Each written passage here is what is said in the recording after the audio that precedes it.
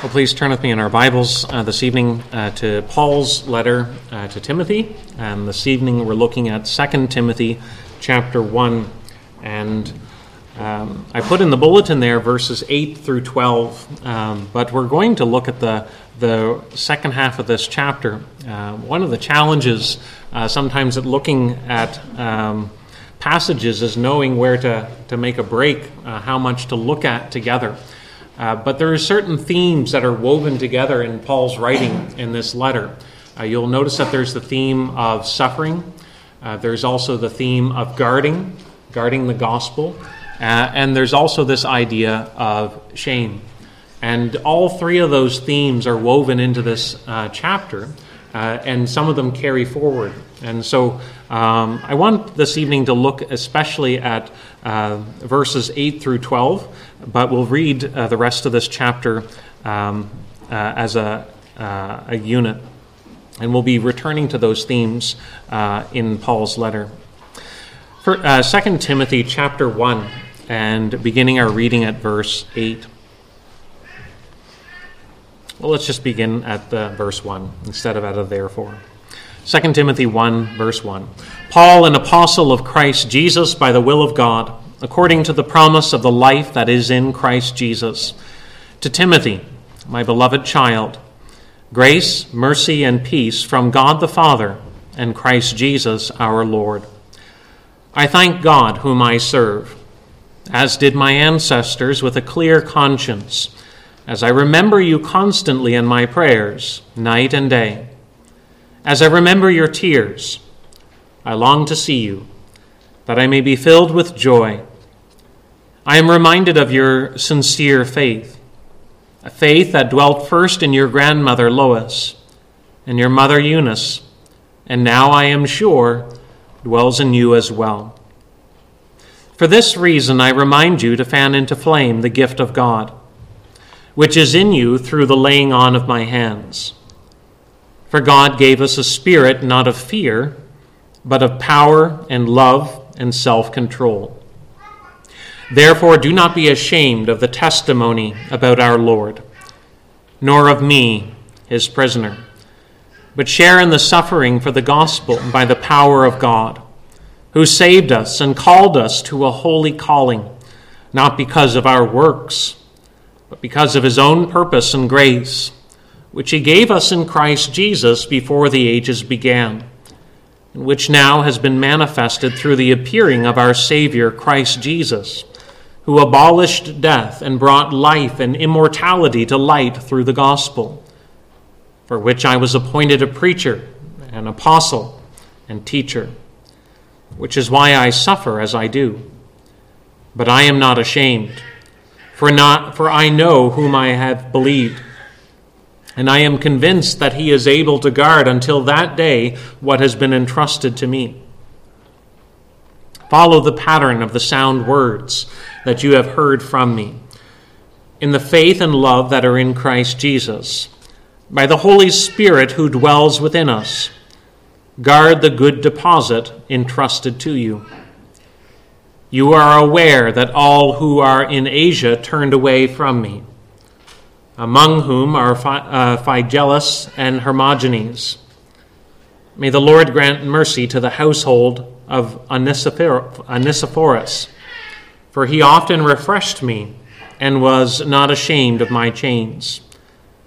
But when he arrived in Rome, he searched for me earnestly and found me. May the Lord grant him to find mercy from the Lord on that day. And you well know all the service he rendered at Ephesus. Shame is something that is part of the human experience. Shame is an assessment that we give. Ed Welch makes the point that when we become angry, our emotions are speaking. When you're angry about something, oftentimes your emotions are saying, that is wrong. But when we have shame, oftentimes our emotions are saying, I am wrong. That there's something about us that makes us want to recoil and even separate from ourselves. We want to distance ourselves from what has been known about us. Maybe someone finds out something about us, or maybe we share something about ourselves, or there's something that is part of our life that we don't like, and that can very easily induce feelings of shame. And so shame is just it's an emotion that is evaluating things. It is giving an assessment about what we feel about ourselves. And sometimes our shame can be an indicator. It can be a metric that is used even to alert us about something. But sometimes our shame can be for things that we shouldn't be ashamed of. Things that we feel like we should be ashamed of, but really we shouldn't be. And this evening we are looking at one of those areas that it's very possible for us to feel feelings of shame, to want to disassociate even from things that we believe, that we want to hide or to cover our allegiance to Christ, or that we feel embarrassed about being associated with the church. That's what Paul is writing to Timothy about. You see it there in verse 8. He says, "Therefore, do not be ashamed of the testimony about our Lord." And we want to think about this idea, this exhortation that Paul is giving to Timothy, how he's telling him not to be ashamed of something, but rather he goes on to say, instead of being ashamed, we are to suffer for the sake of the gospel. And this evening, as we're turning to this, we want to think that because God's grace has been made known, we ought to be willing to stand for it and to promote it. Well, we want to think about these verses that we read this evening in two thoughts. We want to think about the danger that Paul is alerting us to of shrinking back in shame. But then secondly, we want to think about the directive that Paul is giving of rather suffering for the sake of the gospel. So first, we have the danger that Paul is alerting us to. Our feelings can draw attention to something. And here Paul is simply drawing attention to the danger that can take hold of a person. You remember last time we looked at how when Paul wrote this letter to Timothy, he began by giving thanks. As he remembered Timothy, he prayed for him night and day. And he said, "As I remember you, I remember your tears. And as I remember your tears, I remember the sincerity of your faith, the genuineness of your faith." Timothy was a genuine believer in the Lord Jesus. He served the church in the first century in many different locales. He went to Berea, he was in Corinth, he was in Thessalonica, and now here he is in Ephesus. Timothy was not someone that was shrinking back. He was someone who was serving Christ's church. And yet, Paul can write to Timothy because he knows the tendency of the human heart. In spite of the fact that he has a sincere, a genuine faith, that doesn't mean that Timothy is immune from the pressures of life. That doesn't mean that Timothy is going to be protected from ever feeling the pressures of giving in a world that is hostile to the message of Jesus. And so this exhortation needs to be given even to sincere believers, even to genuine converts. They need to hear this because the danger is a real one, that we can easily shrink back and to become ashamed of associating with or identifying with the claim that Jesus Christ is Lord. That's what Paul is warning of there. Do not be ashamed of the testimony of our Lord. That is the message of Jesus Christ. The message of Jesus, as it goes out, is not going to be a message that is universally embraced by all. There will be opposition. There will be rejection. And when that rejection happens, when that pushback comes, it can be a very intimidating thing. It can be a very unsettling thing. It can be a very threatening thing. Again, remember last time we thought very briefly about where was Ephesus? Ephesus was that great city, you remember in the book of Acts, when one of the silversmiths drew together a mob to protest what they saw was happening through Paul's preaching. And for 2 hours, the Ephesians were crying out, "Great is Artemis of the Ephesians." They were celebrating their idols. And that was not just an attack or a hostile expression towards the gospel. It was a hostile expression towards those who would be promoters of the gospel. Imagine living in that city where you hear people chanting and shouting about their loyalty to their idol and the intimidating effect that would have on someone who's in the minority. And so when Paul writes this to Timothy, do not be ashamed, it's because it's a real danger that Timothy could shrink back into. But not just Timothy. Any one of us can feel that pressure. Any one of us can want to disassociate with the claims of Christ because we are social creatures. That's not a bad thing. But as social creatures, we want to be accepted. We want to be affirmed. We want to be approved. All of that is good.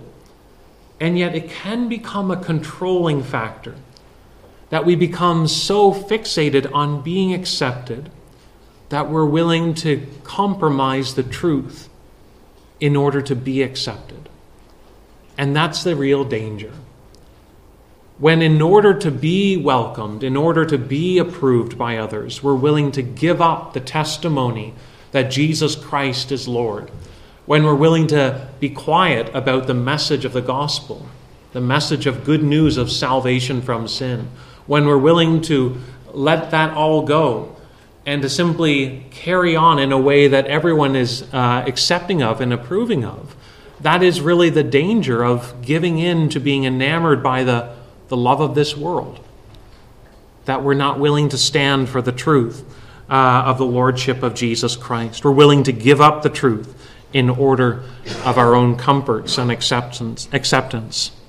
And so if we are professing Christians this evening, we should always be asking ourselves and examining ourselves, are we prepared to stand for something even when it's not popular? Are you willing to stand for something that you believe to be true, even when it's not embraced by others? Are there things in your life that you can say, this is what I will stand for, irregardless of whether others approve of it or not? That the Christian is someone who is to live under that rubric, that Jesus Christ is Lord, that his word is authoritative and binding, that I live by the framework of what Christ has said. That is my authority. And a Christian is to be prepared to stand for that, even when it's not popular. But even if you're not a Christian this evening, that same question should be one that you're wrestling with. Are there things that I am prepared to stand for, even if it's not popular in the wider culture? What am I prepared to stand for? Do I believe in truth? Or is acceptance and approval the dominating factor that controls and drives my life? Paul here then is trying to remind Timothy not to simply cave in. Don't be ashamed of the message of Jesus, because there will be that danger. There will be that push to give in. And he reminds them not to be ashamed of the testimony. But not only does he warn them about the danger of being ashamed of the message of Jesus, he also warns them there in verse 8 not to be ashamed of Paul. Notice what he says, do not be ashamed of the testimony about our Lord, nor of me, his prisoner. Paul puts himself there and says, don't be ashamed of me either. Where's Paul? Paul's in chains. Paul's in prison. And he's in prison for the sake of the gospel. He's in Rome for his ministry, and now he has been treated as a threat. He's treated as a problem, as a troublemaker And so he's in chains. And Paul here asks Timothy not to disassociate from him as a result. Again, because this is a real life issue. Because Paul was abandoned. Paul elsewhere says that when he was at his first offense, no one came to stand by him. They didn't want to do it. They couldn't care to do it, or it was too risky to do it. To stand by someone who was being treated as a political threat, someone that was treated as a troublemaker, might cast a bad shadow on them. And so others were happy to disassociate from Paul. They were going to carry on as though they were of a different sort than Paul. But Paul, as an apostle, Paul, as someone who was directly commissioned by Christ to proclaim this message of good news, is asking Timothy not to be ashamed of him, not to divorce himself from the ministry that Christ has given to him, not to be ashamed of the bond that has been formed by the work of the Spirit, that they are to recognize one another and to support one another. Again, this is a danger that we can all fall into. We can withdraw from others. If Timothy was ashamed to associate with Paul now that he was in prison, it would raise the question of whether or not Timothy was more concerned about his comfort than about honoring Christ's servants.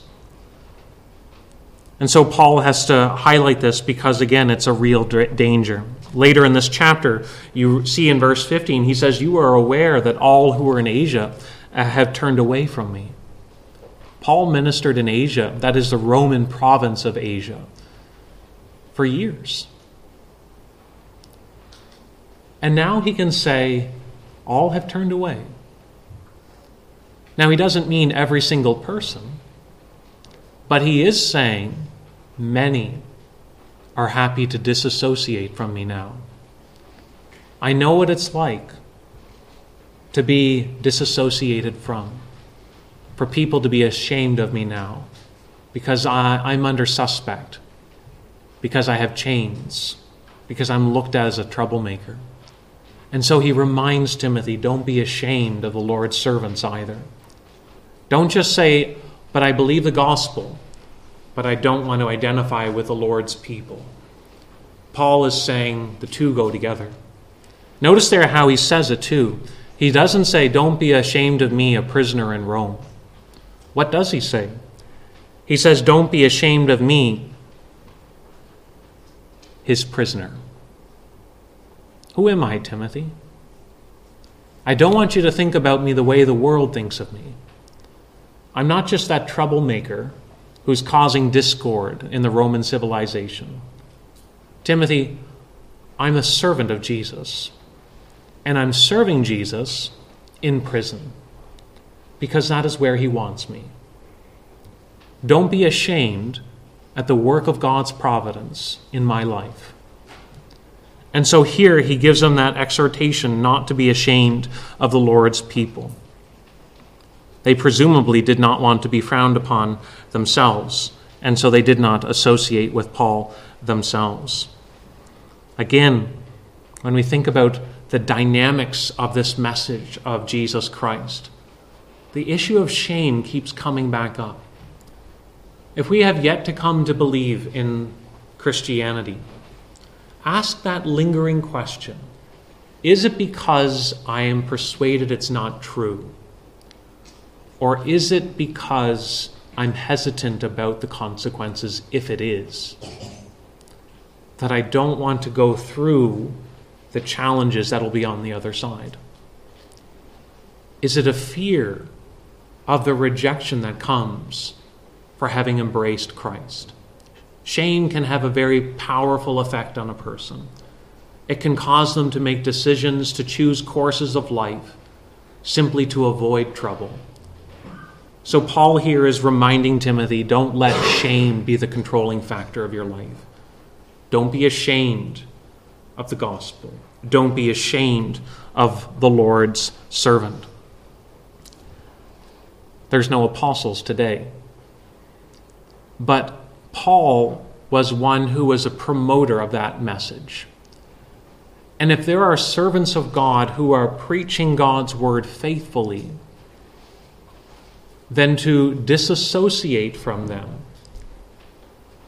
would cause a suspicion that comfort is a bigger factor in our life than honoring Christ. There are preachers that are preaching God's word faithfully. They are preaching about marriage as between one man and one woman. They are preaching faithfully that God is Lord of life and death. They are preaching the truth about human sexuality, that God made them male and female. They are preaching God's word. We may not feel comfortable when we hear these issues coming up because we know it causes unrest, because we know there's trouble associated with it. But if we want to disassociate ourselves from the church because it's going to be troubling, then it does call to question whether we're just ashamed of God's servants. And if we're ashamed of God's servants, we may not be surprised if we're ashamed of the message that they were proclaiming.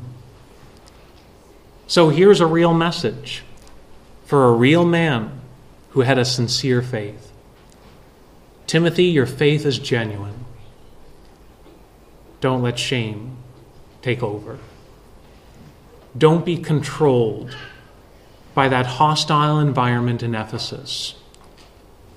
Don't be ashamed of the testimony of our Lord Jesus. Don't be ashamed of your brothers in Christ. So there's a danger that Paul warns them about. But then secondly, he gives them this directive as well in verse 8. He says, "Do not be ashamed of the testimony of our Lord, but share in the suffering for the gospel." That's a heavy load. He tells Timothy to endure suffering, not to break under the weight of hostility, but to carry on and to knowingly go through suffering for the sake of the gospel. But it's important to realize here that when Paul gives this directive to Timothy, as he's writing this letter, which is his last letter to Timothy, his last summons to Timothy, how to carry on his life without Paul, he's telling him to be willing to share in the suffering for the gospel. But he doesn't say to do it by the power of his own strength. He tells him to do it by the power of God. You remember that he said that, Timothy, you have a sincere faith, a faith that first dwelt in your mother and your grandmother. It is a faith that was wrought by the Holy Spirit, because you've been given the spirit of love, power, and self-control.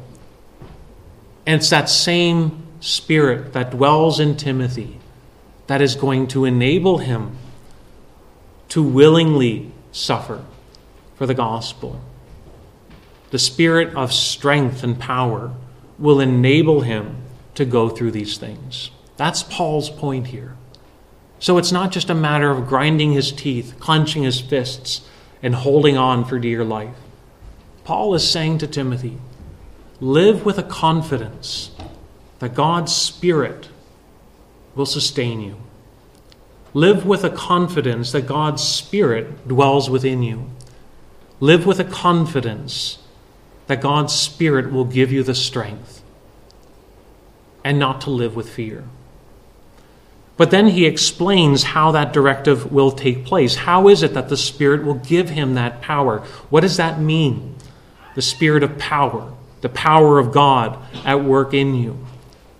The way that the Spirit works in the life of a believer is to take that message, that testimony of Jesus, and to impress it upon the believer's heart, to cause them to see it more and more, so that they treasure it, so that they are willing to say, when I evaluate these two options of enduring hardship versus losing this, I would rather give up. I would rather suffer in order to hold on to this precious good news.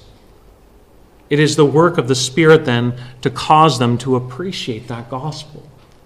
The gospel that brings salvation is the gospel that begins to shape them as well, which is the work of the Spirit in them. What is the gospel that the Spirit uses then? It says there in verse 9 that God saved us and called us to a holy calling, not because of our works, but because of his own purpose and grace, which he gave us in Christ Jesus before the ages began. What is it that is Timothy supposed to suffer for? He's to suffer knowing that God saves sinners. What are you enduring this for? It is the truth of God's salvation. Salvation, to be set free. We were captive to sin, that we are no longer under the power of sin, but that we have been delivered by the power of God. He saved us. That's what the gospel is about. That by nature we are under the power, the effect, the consequences of our sin. We're helpless in that state. But God comes to set us free from our sins, to deliver us from the consequences of our sin, to bring us to freedom. That's what salvation is. And so Paul reminds them of the glory of God's grace by highlighting that God saves us. But notice how he teases it out. Not by works. Who saved us, not because of our works. You look at the religions of the world. The religions of the world will teach you got to save yourself. You got to do something to reach paradise. You need to do something to have a better afterlife. Paul here denies that right up front. Salvation is not on the basis of what you do. You can't save yourself in that sense. But if we can't save ourselves, if we can't deliver us from our own problem of having rebelled against God, what is the grounds or the basis of being saved? How is it that a person can be delivered from their own foolishness, from their own sin? And notice what Paul says, not because of works, but because of his own gracious purpose. Because of God's own plan. His gracious plan was the grounds for doing that. Maybe some of you are already starting to look ahead to Christmas, and you're already starting to think about what you will be doing at Christmas time. Are you starting to block off days? What days will you be getting together with people? What might you be doing? But you have to make plans ahead of time so that when the time comes, everything works the way you were hoping to. Those plans are what are going to guarantee that things come together successfully. But notice here, as Paul talks about salvation, he says all of this came about not because of what you did, but because of God's own plan. A plan of grace that was orchestrated in the mind of God. And he says this was orchestrated before time itself. In other words, in eternity. In eternity past, God was designing this work of how he would save sinners. This plan was a gracious plan in Christ Jesus. Everything directly related back to Christ. Everything was about what Christ would accomplish. And that in Christ, sinners would be saved. That it would be through his death and his resurrection and his ascension that there would be salvation from sin. That's how it would be accomplished. But it all finds its roots in God's eternal plan. And what was accomplished in history has eternal implications. That's why Paul says he has abolished death.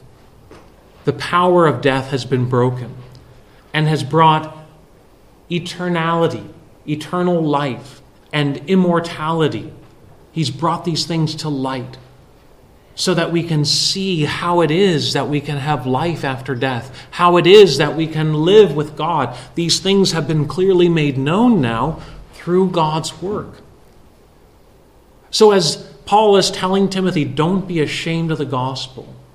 And we say, well, how is it that I can't be ashamed of it, but be willing to suffer for it? He says it's by the work of God. It's the power of God that changes a person so that they're willing to stand for something hard. Why would they stand for this?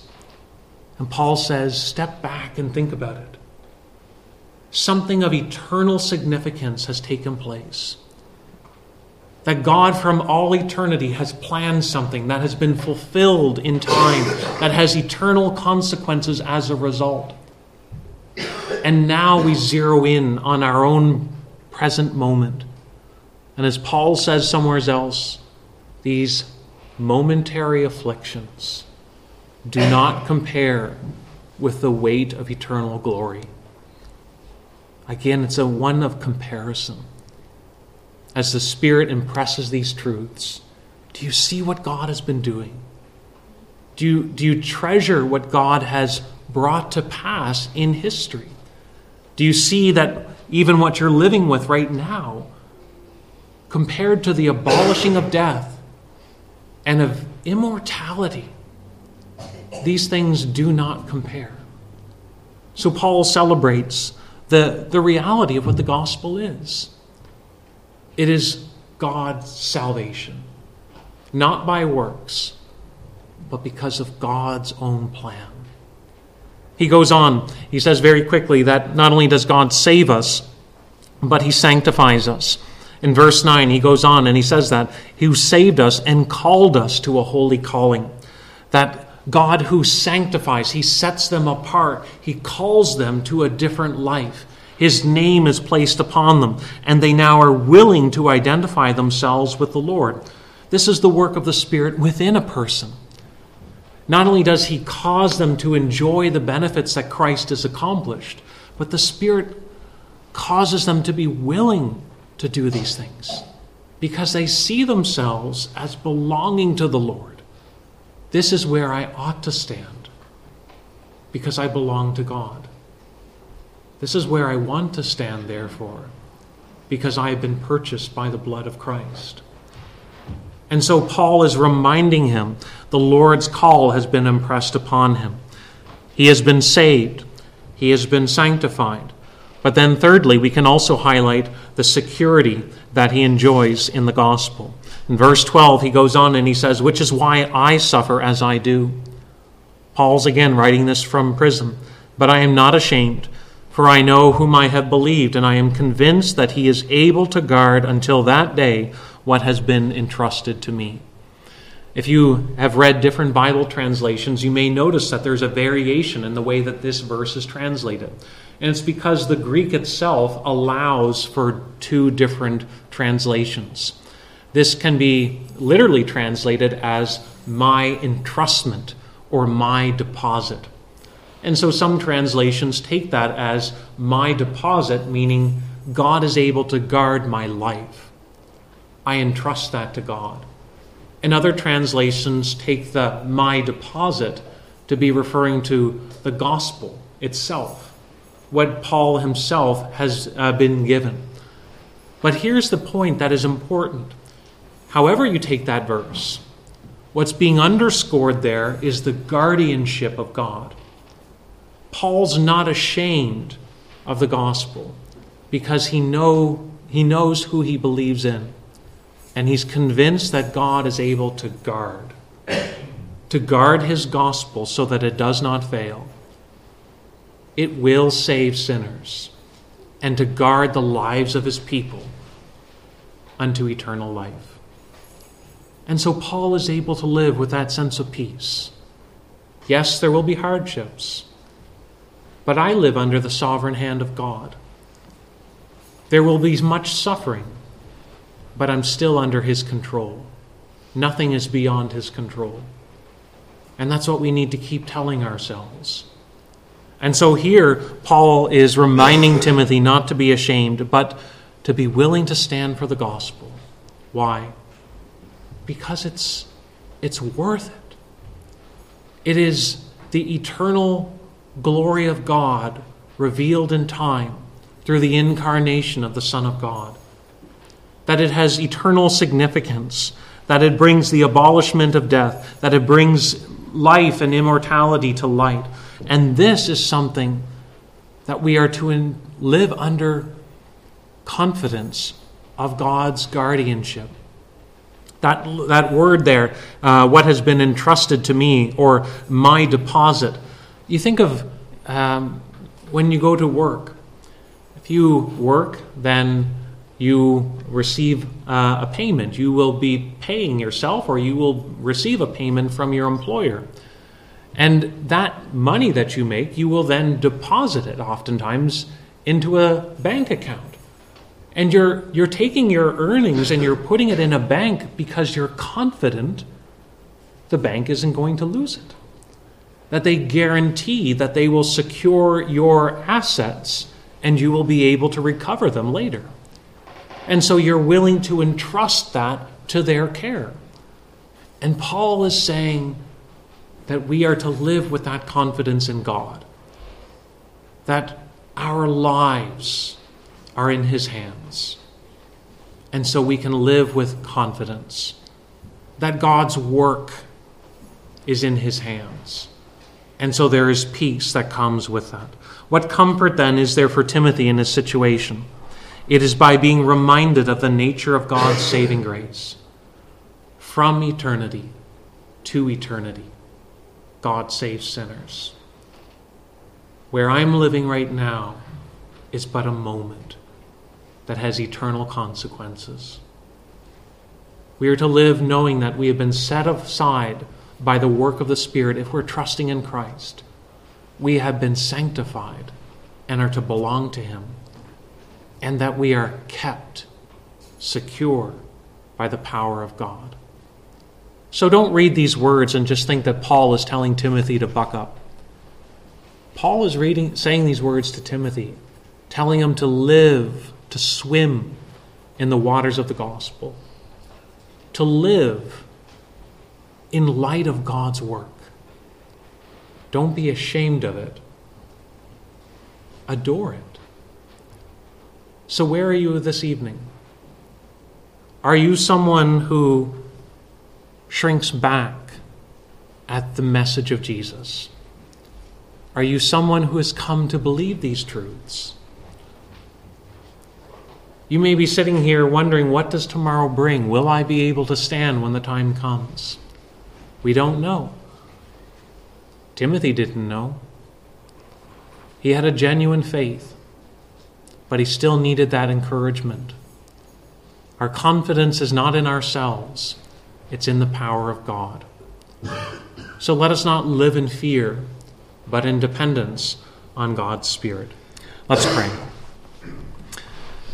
Heavenly Father, we do pray that as we think about this exhortation to Timothy, we pray, Lord, that we would understand that we all live in times where there is great pressures against your people.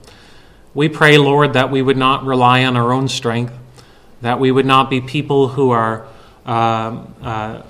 trying to find our courage from within.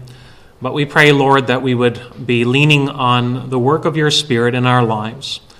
We pray that we would treasure the Lord Jesus, and by your grace that we would not be ashamed. Lord, help us to be people who take the testimony of Jesus serious, realizing that it calls for us to follow in light of its truth. And we pray, Lord, that by your grace we would glory in the work of our eternal God.